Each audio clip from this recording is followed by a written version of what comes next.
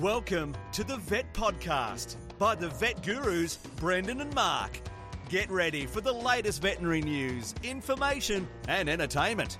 Don't forget to visit us at the Vet Gurus website, vetgurus.com. Now, sit back, relax. It's over to the Vet Gurus, Brendan and Mark. Welcome. Brendan here, vetgurus.com with Mark, episode 263, Thursday, October the 13th, 2022. Mark, are you there, Mark? Can you hear me, Mark? Are you there? I'm here, Brendan. Excellent. Good to hear. I was leaving you hanging for a while. Yes, I thought you had yourself on pause, but you never seem to do that or make that mistake like I do, so... I'm just lazy. I can't be bothered. Much more professional than me, Mark. Press and unpress the mute buttons. Yes. No, I think you're just much more professional than me. So welcome to all our new listeners and our old listeners and our young old listeners, Mark, and our subscribers. We love you all. Welcome to them all. We love you all. And head over to vetgurus.com, poke around there, look at the previous episodes if you haven't previously.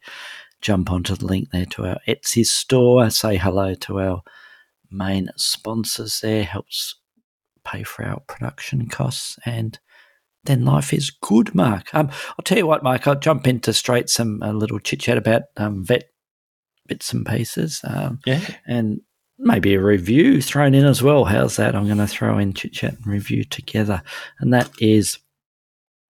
And we've spoken about this product before, Mark, the Vettronics brand ventilator, the small animal ventilator, exotics ventilator that's used by most exotic vet clinics, and it's made by a company called Vettronics in the UK, in England, and good stuff. I mean, you probably remember, I think you may have purchased one too when we did a bulk order here in Australia many years ago. Mine died a year or so ago, and I think I mentioned it on podcast around about a year ago. But our current one, Mark, I flicked down the little on-off switch and this is the latest model to flick on the IPPV. It's a little toggle switch that sort of flips up again as you press it down. It wasn't activating the IPPV. Oh no! So I wasn't happy, and I sent it to our local distributor here, Sound Veterinary Instruments. And the good news is, mate, they pulled it apart, and also it had a little funny battery error warning. I mean, we run it off the mains all the time, but it does have a built-in little internal battery as well. I presume that had just died, but they pulled it apart and they found it was just a soldering on the on that little toggle switch. So they replaced the switch and put the toggle back in and soldered it and put a new battery in there. And I didn't realise it was covered by warranty. So that was a triple bonus there. And a big shout out to Ron and the team at Sound Veterinary Supplies, a local distributor. I did purchase that one through him when the old one died.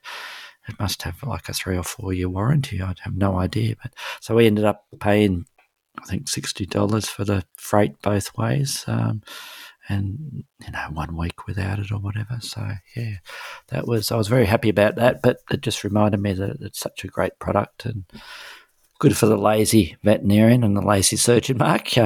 Connecting them up to that app, little ventilator there, it's fantastic. But I reckon I had probably 10 years that I had a nurse bagging those bird and reptile patients before I purchased that original Vettronics one. But very reliable product.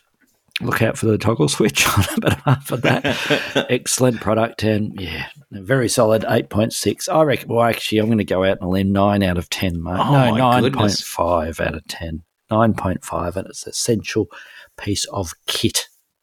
And having used one for the last 10 years or whatever it is, I can agree with you entirely. They are an awesome piece of gear and just about change the nature of the way that your confidence with respect to unusual and avian pet surgery, if you have one of these. Yep, quality product. And I'm with it 1,000%.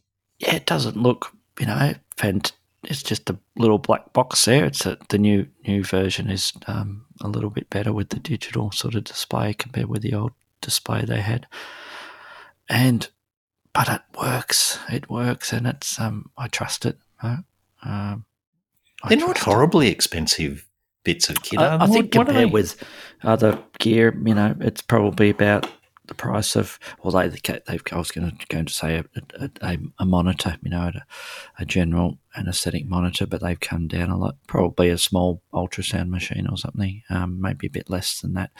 A little portable ultrasound. I think they're like 2,000 or 3,000 Australian here, so they're not, they're not super inexpensive. But gee, they last, and it's one piece of gear that I certainly wouldn't do without, and it saves a lot of time and effort, and make, as you say, confidence. That makes you feel a lot more relaxed about your surgeries when you have that reassuring little beep and the little puff of that little valve opening and closing as it's ventilating the One patient. of the reasons I love them, Brendan, is that I think I always got into trouble with anaesthetics with birds and small patients, because a lot of those animals will breathe at the same rate but decrease the extent of ventilation. And so if you're just monitoring the timing of breaths, you can be under a false apprehension that everything's okay when they're actually getting deeper and deeper, and then when they hit the point where they decompensate, you're in trouble. Whereas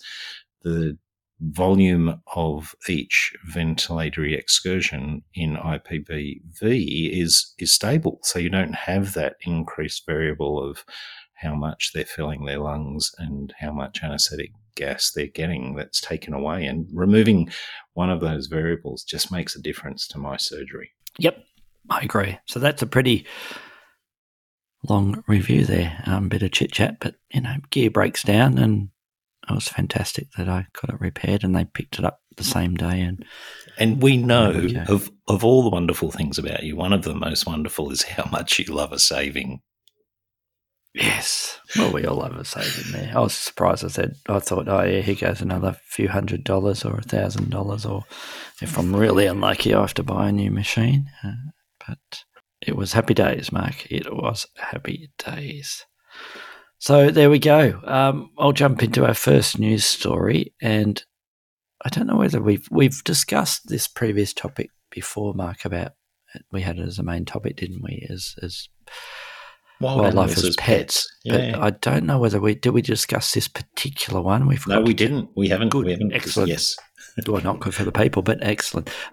Deer are not good pets, Mark, which is damn obvious there. This is in Victoria here in Australia. A Victorian couple were attacked by their pet deer. It's a sad story. Exchanged goodbyes after realising one or both of them would not survive.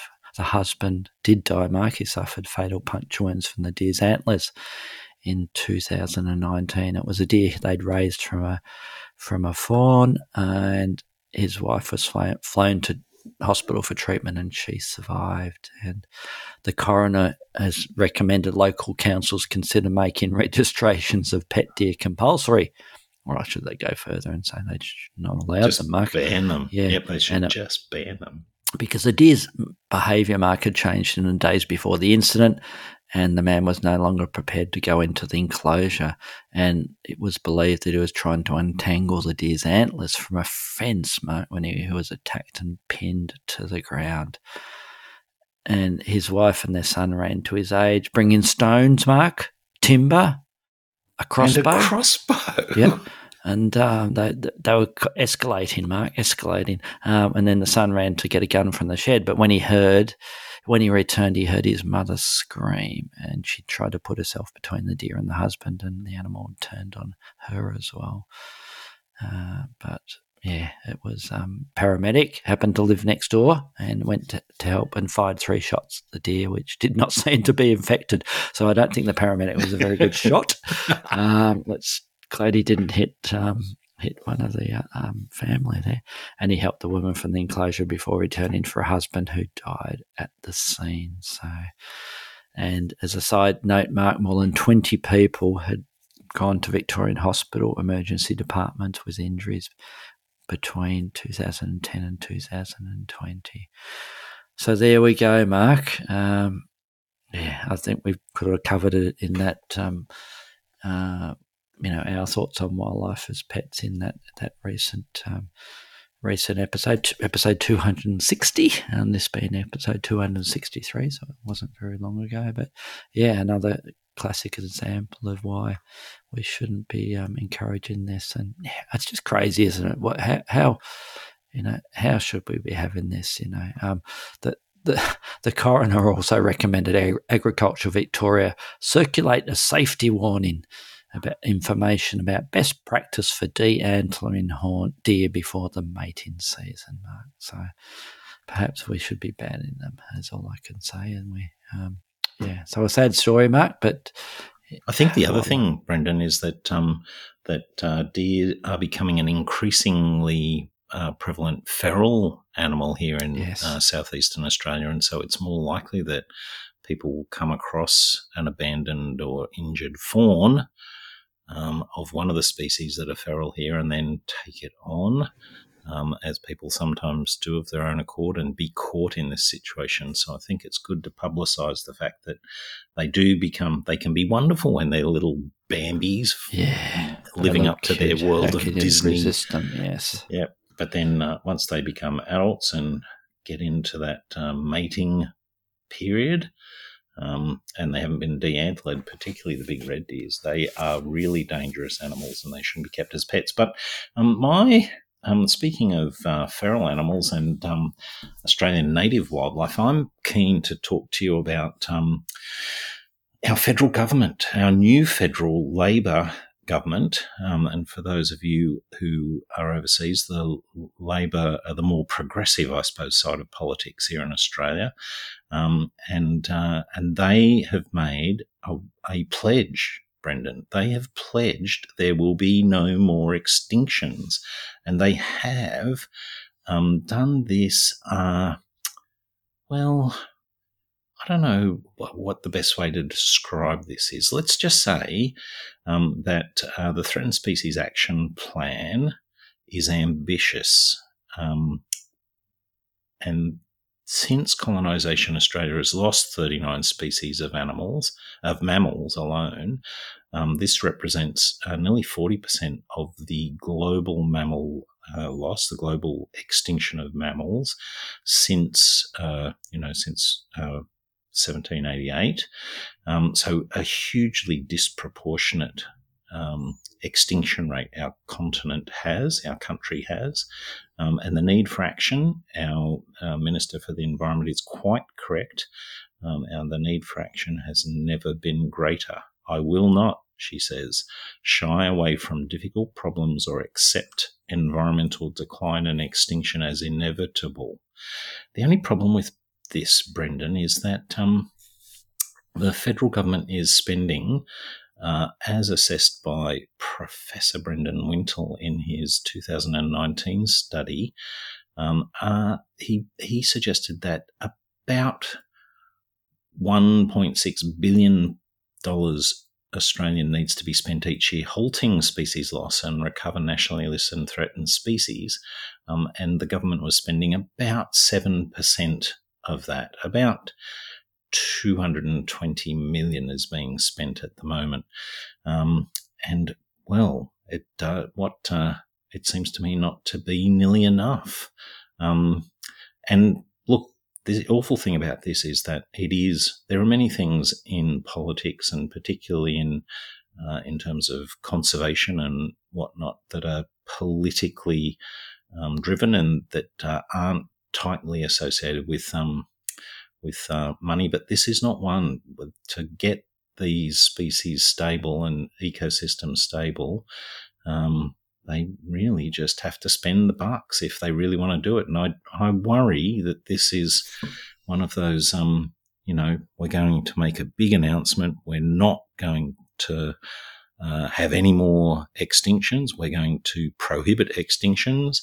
But are they just saying something without actually putting the money behind it to make it happen, Brendan. That's what I ask. Yes, I agree. And I think a lot of people will see the headlines and not go any further and think, gee, that they're doing a good job. They're going to stop extinctions completely. They've thrown a lot of money at it, haven't they? Yeah, 244 million. Yeah, although that Professor Brendan Mark did say, as you mentioned, and he went on to say, we need approximately $2 billion a year to ensure or minimise the chances of any more animals or plants becoming extinct. So, yes, I think it's playing a bit of politics, obviously, but looking on the positive side, it's better that they are at least announcing something like this than not announcing it. And then they've gone on record too, haven't they, Mark? And that might come back to bite them if they don't help try and reverse the wildlife losses. And you're such a glass half full guy. I love your positive attitude. See what happens, let's hope you're right. Lots of smiling, typical Polly pictures there, Mark, of with the corroboree frogs. Yes, and an announcement at Taronga Zoo there as well. Yes, so let's not get too cynical. Let's try and keep it upbeat. But yes, it is politics. But yeah, let's hope we can look back on this, Mark, in a year or two, and we might make another comment on it, and we'll see what happens in the future. Let's jump into our main topic, Mark, and this is something we covered previously, but it's a very common question or questions that I certainly get from veterinarians about surgical approaches, Mark, to mammary tumours in rodents. So removing mammary tumours in rats and mice. And you and I both know that they're extremely common in pet rats and mice, especially those undesexed ones. And you can log into our website at vetgurus.com and have a look at previous episodes where you talk about the etiology of it all and how it all happens and how it's tied in with the hormones, etc. But this week, Mark, we're going to concentrate on, just tips and tricks, I suppose, because probably one of the most common questions, as I prefaced myself, from vets is, what's your approach to the surgery of removing a mammary tumour in a mouse or a rat? And what helps prevent them self-traumatising is usually the second part of that question, Mark. And so, Brendan, let me just ask you being our resident small mammal expert, let me ask you a few questions. What is your sort of like anaesthetic, your broad anaesthetic protocol with these? Good question, Mark, as usual. So minimal, as usual for most of these unusual pets that are brought into the clinic. Minimal fasting, if any fasting at all. So the animal is brought into the clinic in the morning of the surgery with food in its enclosure, and we will usually starve that ratty for anything from half an hour to 3 hours or so before the surgery. So it's not starved overnight. That's number one. And number two, pre-med wise, my go-to pre-med for these little rodents is to help provide some analgesia as well as methadone, which I've used in them for many, many years, and I find it very effective, and providing both a pre-medicant effect and also helping with the analgesic aspect, which is a real key factor, as you'll see with going through things.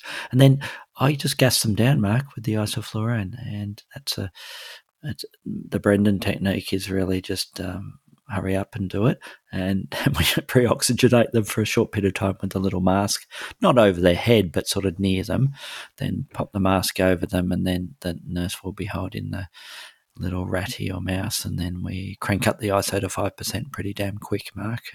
There are methods of putting them in a little induction chamber that also works quite well, or the slow and steady technique, Mark. It'll be interesting to see which technique you use, where you just slowly increase the isoflurane percentage by 1/4 or 1/2% over several minutes. Which technique do you use?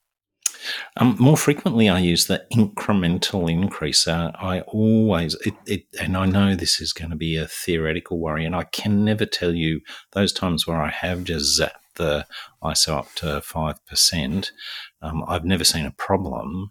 But I do worry at those high isoflurane percentages about dropping their blood pressure very low. And of course, my surgery, there's always a lot of blood leaking out to lower the blood pressure during the procedure. So I'm just very cautious about anything that would add to that. And so I do to incrementally wind them up. It is a little bit, it's plus and minus, I reckon, swings and merry-go-rounds, because I do worry that they get more anxious if you leave them, restrained in the mask or chamber for longer periods of time as you incrementally wind it up. But that's the technique I've used. Yep. And I agree with you, even though I often just do the crash induction, although I must say that I start with probably going from 0, that pre-oxygenation, and then probably up to about 2 or so for 15, 30 seconds, and depending on how that individual's reacting, if they're reasonably chilled and they're not one of those really panicky ones, then I may just continue doing the incremental. Otherwise, I might crank it straight up. So, yeah, I do vary it a little bit. But yeah, I totally agree with you in that the potential risk of going from 0 to hero mark means you're not hero if you're not careful. So yes, but that's my particular technique there, Mark. And then I really like the pre-oxygenation, Brendan. I think that's a underestimated extra insulator against problems during anaesthesia. If you if you load up their oxygen. If you load up their hemoglobin and myoglobin with as much oxygen as you can before you induce them, it markedly decreases the risks. So tell me, once you've got them anaesthetised, what surgical gear do you have on hand to go ahead with the procedure? Well, there's a few options. Obviously, your ventilator. Yeah. No, well, not for these ones, but well, stepping back a tiny bit, surgical gear it includes the dental gear, Mark, because we want to look in that mouth as usual when we want to clean out that mouth, because we have a patient that might have stashed a bit of food in that mouth, and we don't want a little plug of a food pellet or a food item that blocks that trachea, Mark, because I'm not, as a rule, I'm just having them on the mask. So I make sure I clean out that mouth. You can intubate them, but it's a bit of a problematic procedure, and we won't go into details today with that. We might talk about intubating all the small mammals at some stage, mate. And then, so having a good look in the mouth, and then I'll just have a couple of little, we call them exotic 1 and exotic 2 kits, which is just all the fairly fine instruments that we use with them. I tend not to use, Mark, these days, although I use it reasonably commonly for other surgeries. The Lone Star retractors, Mark, it's not sort of a routine one I use for these. It's just the way I do things with them. And it's really just having a fairly small little scalpel blade there. When I like the little curved 15s or whatever they are. If that's a smaller one, I can never remember. And little fine, almost like dissection little scissors, Mark. I tend to make a fairly small, as I'm jumping into technique here, a smaller incision as I can in the skin. So because we're do you go on? No, go on. I was going to do that incision. Do you make like a curvilinear or an ellipse? Do you take some tissue out over the top of the mass to decrease the dead space? Sometimes I do, sometimes I don't. Assuming it's a rat that I'm reasonably confident it may be one of those benign fibroadenomas, and I'm just trying to sort of remove it almost a little bit like we might do with the lipomas in the dogs, Mark. So it may just be an incision directly over the middle of that tumour, with one hand, my thumb and my forefinger, grasping the tumour beneath it to sort of pop it up into the surgical site and making an incision probably only about a third of the diameter of the mass mark, because I want to try and keep that skin incision as small as I can traditionally, because I think that's one of the key factors especially with the larger tumours, to try and ensure that the animal's not going to be annoying that skin when post-operatively.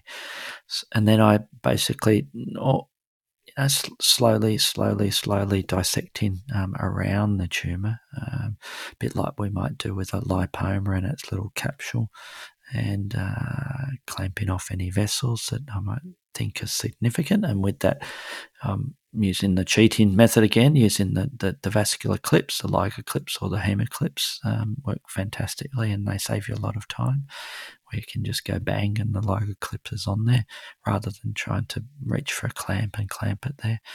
And making sure I've removed that whole thing in situ. And usually, those benign ones, you do see that, pretty obvious demarcation between the neoplastic tissue and the normal tissue there, Mark. But yeah, it does get to a size, as you sort of hinted, that you end up, if you just make one little incision there, that you end up with a lot of floppy skin there. So yes, there are ones where you want to take out a chunk of that skin tissue there in that sort of elliptical sort of form there, that then when you pull it back together, we don't have that saggy skin there, Mark. Yes, I do that as well. So it's sort of picking your cases with which ones you need to use that particular technique to remove the tumour. And if it's one that obviously one that you're concerned that maybe not those classic benign tumours, I'm getting more aggressive and doing a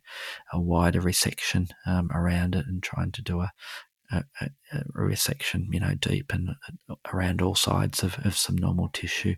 And I suppose the ones where that is more likely to occur would be those little mice, Mark, the mice, because the greater percentage of those are the pretty nasty tumours. Yeah.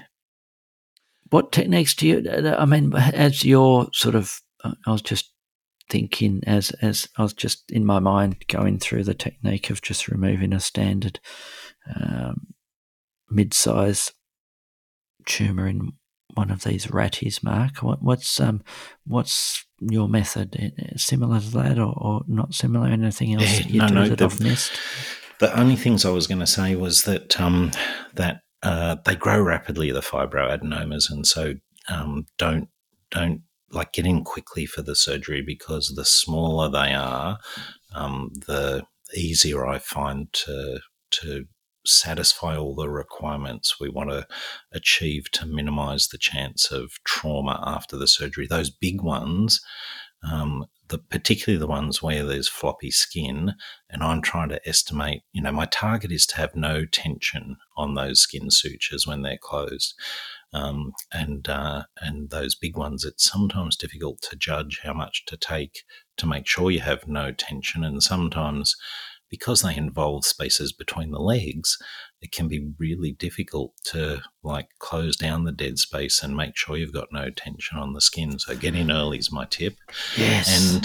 And the other one, I think I was going to ask you, all these things that you're trying to do are designed, keep the incision small, make sure you've got minimal tension, no excessive tension on the skin closure. I think these are some of the surgeries that I avoid using my radiosurgery on, because I think zapping those blood vessels, they often have adjacent nerves, and I worry that stimulating those with the radiosurgery might add to the discomfort once they're awake. There are times too where I'll use a little bit of EMLA at the time that we're deciding to, particularly those small ones, and like you said, about a third of the size of them, I might put some EMLA on the skin to try and decrease the stimulation of the skin so that wind-up is less likely to occur after the procedure. Do you use any local on yours, Brendan? Typically not, but on occasion I do, Mark. So, but yeah, good thought with some of them. And those points there, especially the one about the tension bit. And yes, as we know, the vast majority of these tumours will occur in the axillary region or the inguinal region. So we have to be a bit careful. And I think that's one of the key factors in trying to stop self-trauma post-operatively is trying to avoid leaving anything that is causing a bit of a pinch or a stretch where the rat or the mouse will be thinking, hey, that feels funny and it's tight, and then they start attacking that region there. And it's probably one of the reasons why I do minimal or sometimes none at all subcutaneous sutures and further internal sutures. So I try to minimise the sutures. I might just do one sort of bridging suture across with the internal tissue there, almost like the loose fatty tissue there, Mark, just to sort of close a little bit of that dead space. But I'd be doing a hell of a lot less than I would with a dog or a cat or another species with several layers, etc. And then speaking of layers, my closure of technique of choice for the skin would be intradermal with these, which can be suture material. Which suture material are you using? Oh, I can't. Well, one of the monofilament, rapidly absorbing ones. I've got several of them, and a swedged-on needle, reverse cutting needle. Typically anything from a 3/0 to 5/0 size, Mark. So pretty small, and a little bit of patience and hopefully a steady hand, because it can be frustrating, can't it? Because they don't have a mass of the dermis itself is not particularly wide, so it can be a challenge, and sometimes there's a few swear words thrown around if it's a particularly difficult case, or a very a young patient. We can sometimes see them in the younger rats and mice that don't have any of that sort of dermal or subdermal fat, and they're even trickier, aren't they, to try and close that. But I attempt an intradermal, Mark, and the vast majority I manage to get it. And then plus or minus. So many of my intradermals end up some bizarre hybrid because, they are so thin, and I poke through and pull it apart and put it back together, and then I give up because I'm taking like 45 times as long to close the wound as I did to get it out. I see where you're coming from, Mark. I know it very well. But I've come to depend. Yes, then I might use a little bit of tissue glue, which solves so many of my problems. And the key factor there, and we've mentioned it before, is try and use a minimal amount with it. Just remember in the back of your head that it's basically a cyanoacrylate. So we're using a super glue, and we're not trying to stick that rat to the ceiling so it will never fall off. We're trying to just gently oppose the skin. So, Brendan, I found one of the tips with the cyanoacrylate cements, the surgical tissue cements, I found useful is to draw it up in, a 30-unit insulin syringe with a 29-gauge needle on it, and the drops that produces I can use those much better and place them much more accurately than if I just turn the bottle upside down and, nothing's coming out. Oh, no, now I've glued the rat to the table. Yeah, great point, Mark, and I must admit I was doing that for a fair bit of time, but I'm pretty slack these days, and I tend to do the latter technique. The in-between one, although I don't think they provide it anymore. They used to provide that little clear pipette see-through that attaches to the tip of that bottle there, and that disposable little pipette, and that sort of does the equivalent of what you were recommending there. So, yes, and try not to get any of that into the past that the dermal space into the subcutaneous, into the body. Now, Brendan, once you've done the perfect closure with no tension and a very, very thin smear of tissue cement, what about your post-operative analgesia? Yeah, well, post-operative analgesia is part of trying to stop this animal rip into itself. And that's also probably a little tip, and I think it helps.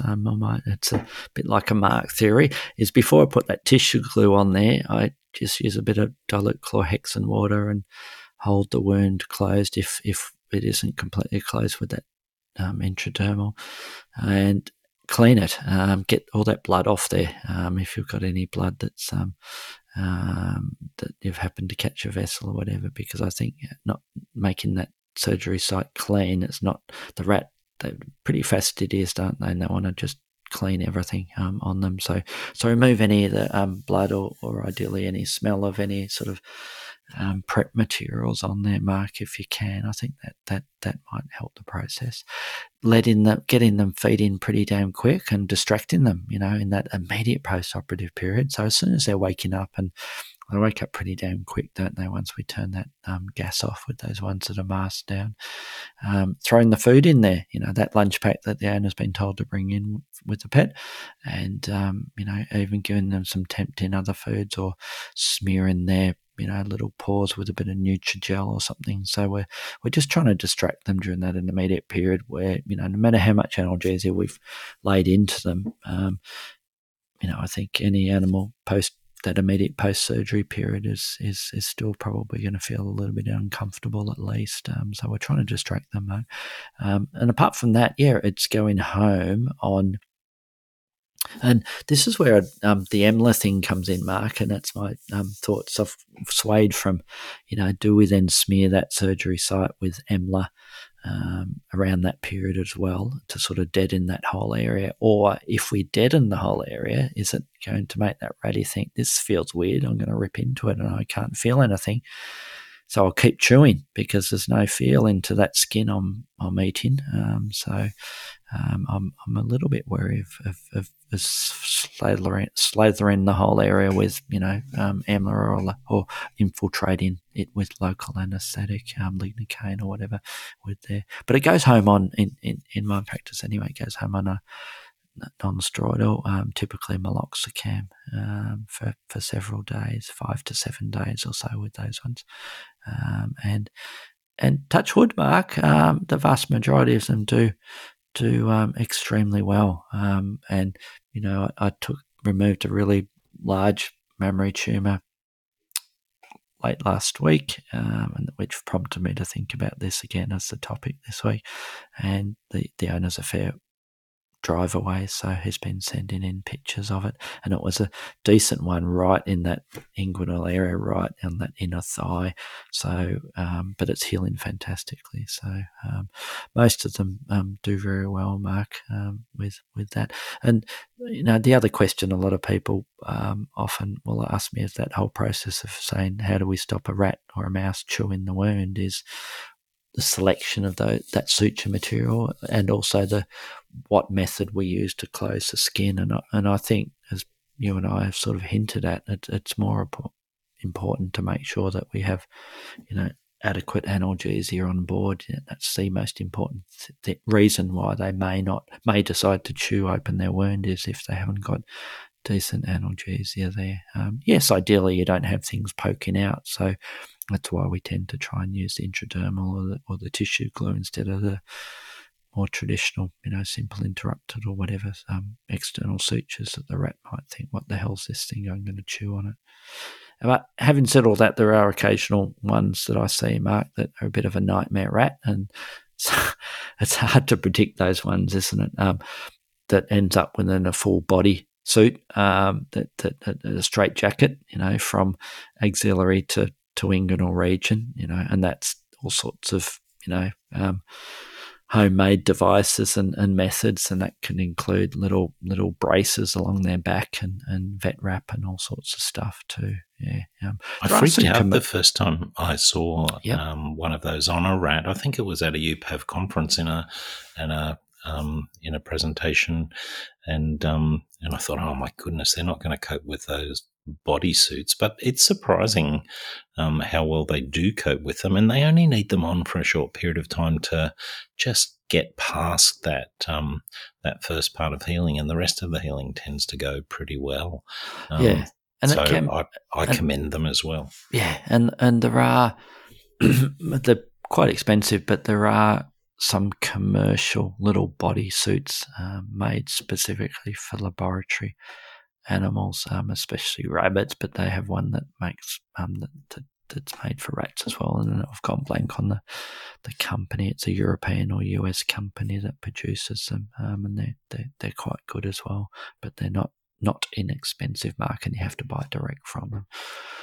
Yeah, so it's and the ones that do rip into themselves and continue to rip into themselves can be a challenge, can't they? And I suppose my only final comment with the subject with those ones, you need to go back to square one with those and decide at what point do you decide I'm not going to be a hero in this mass, even if it's a suspected fibroadenoma or a benign tumour in a rat, is one that it's not surgical because we've got a high chance of that rat ripping into itself because that mass is so big. So I think it's important to say, look, this one's, I'm not going to take it to surgery because we're not going to make it better, and it's going to be a nightmare post-operatively, despite how good a surgeon or not I am.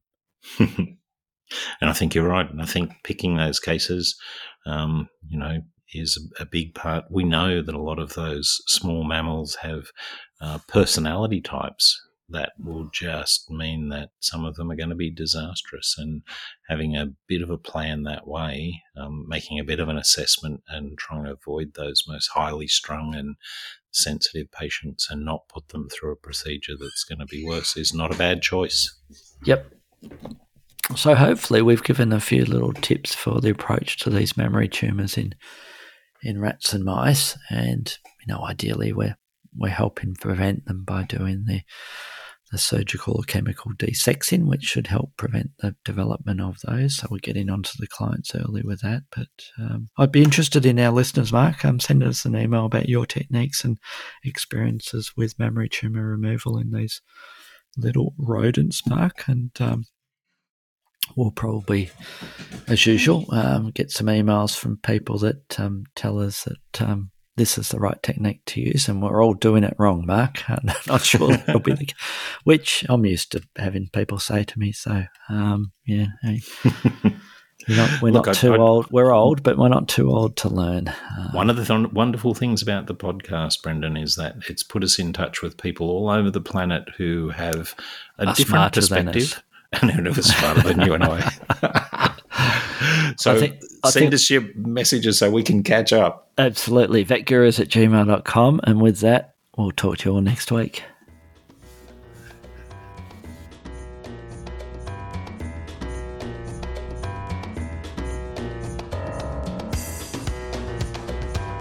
Thanks for listening to the Vet Podcast by the Vet Gurus. Don't forget to visit us at the website vetgurus.com, where you can subscribe, view show notes, listen to previous episodes and more. You can contact us via email at vetgurus@gmail.com to ask a question or just say hi. Thanks again, and see you next time.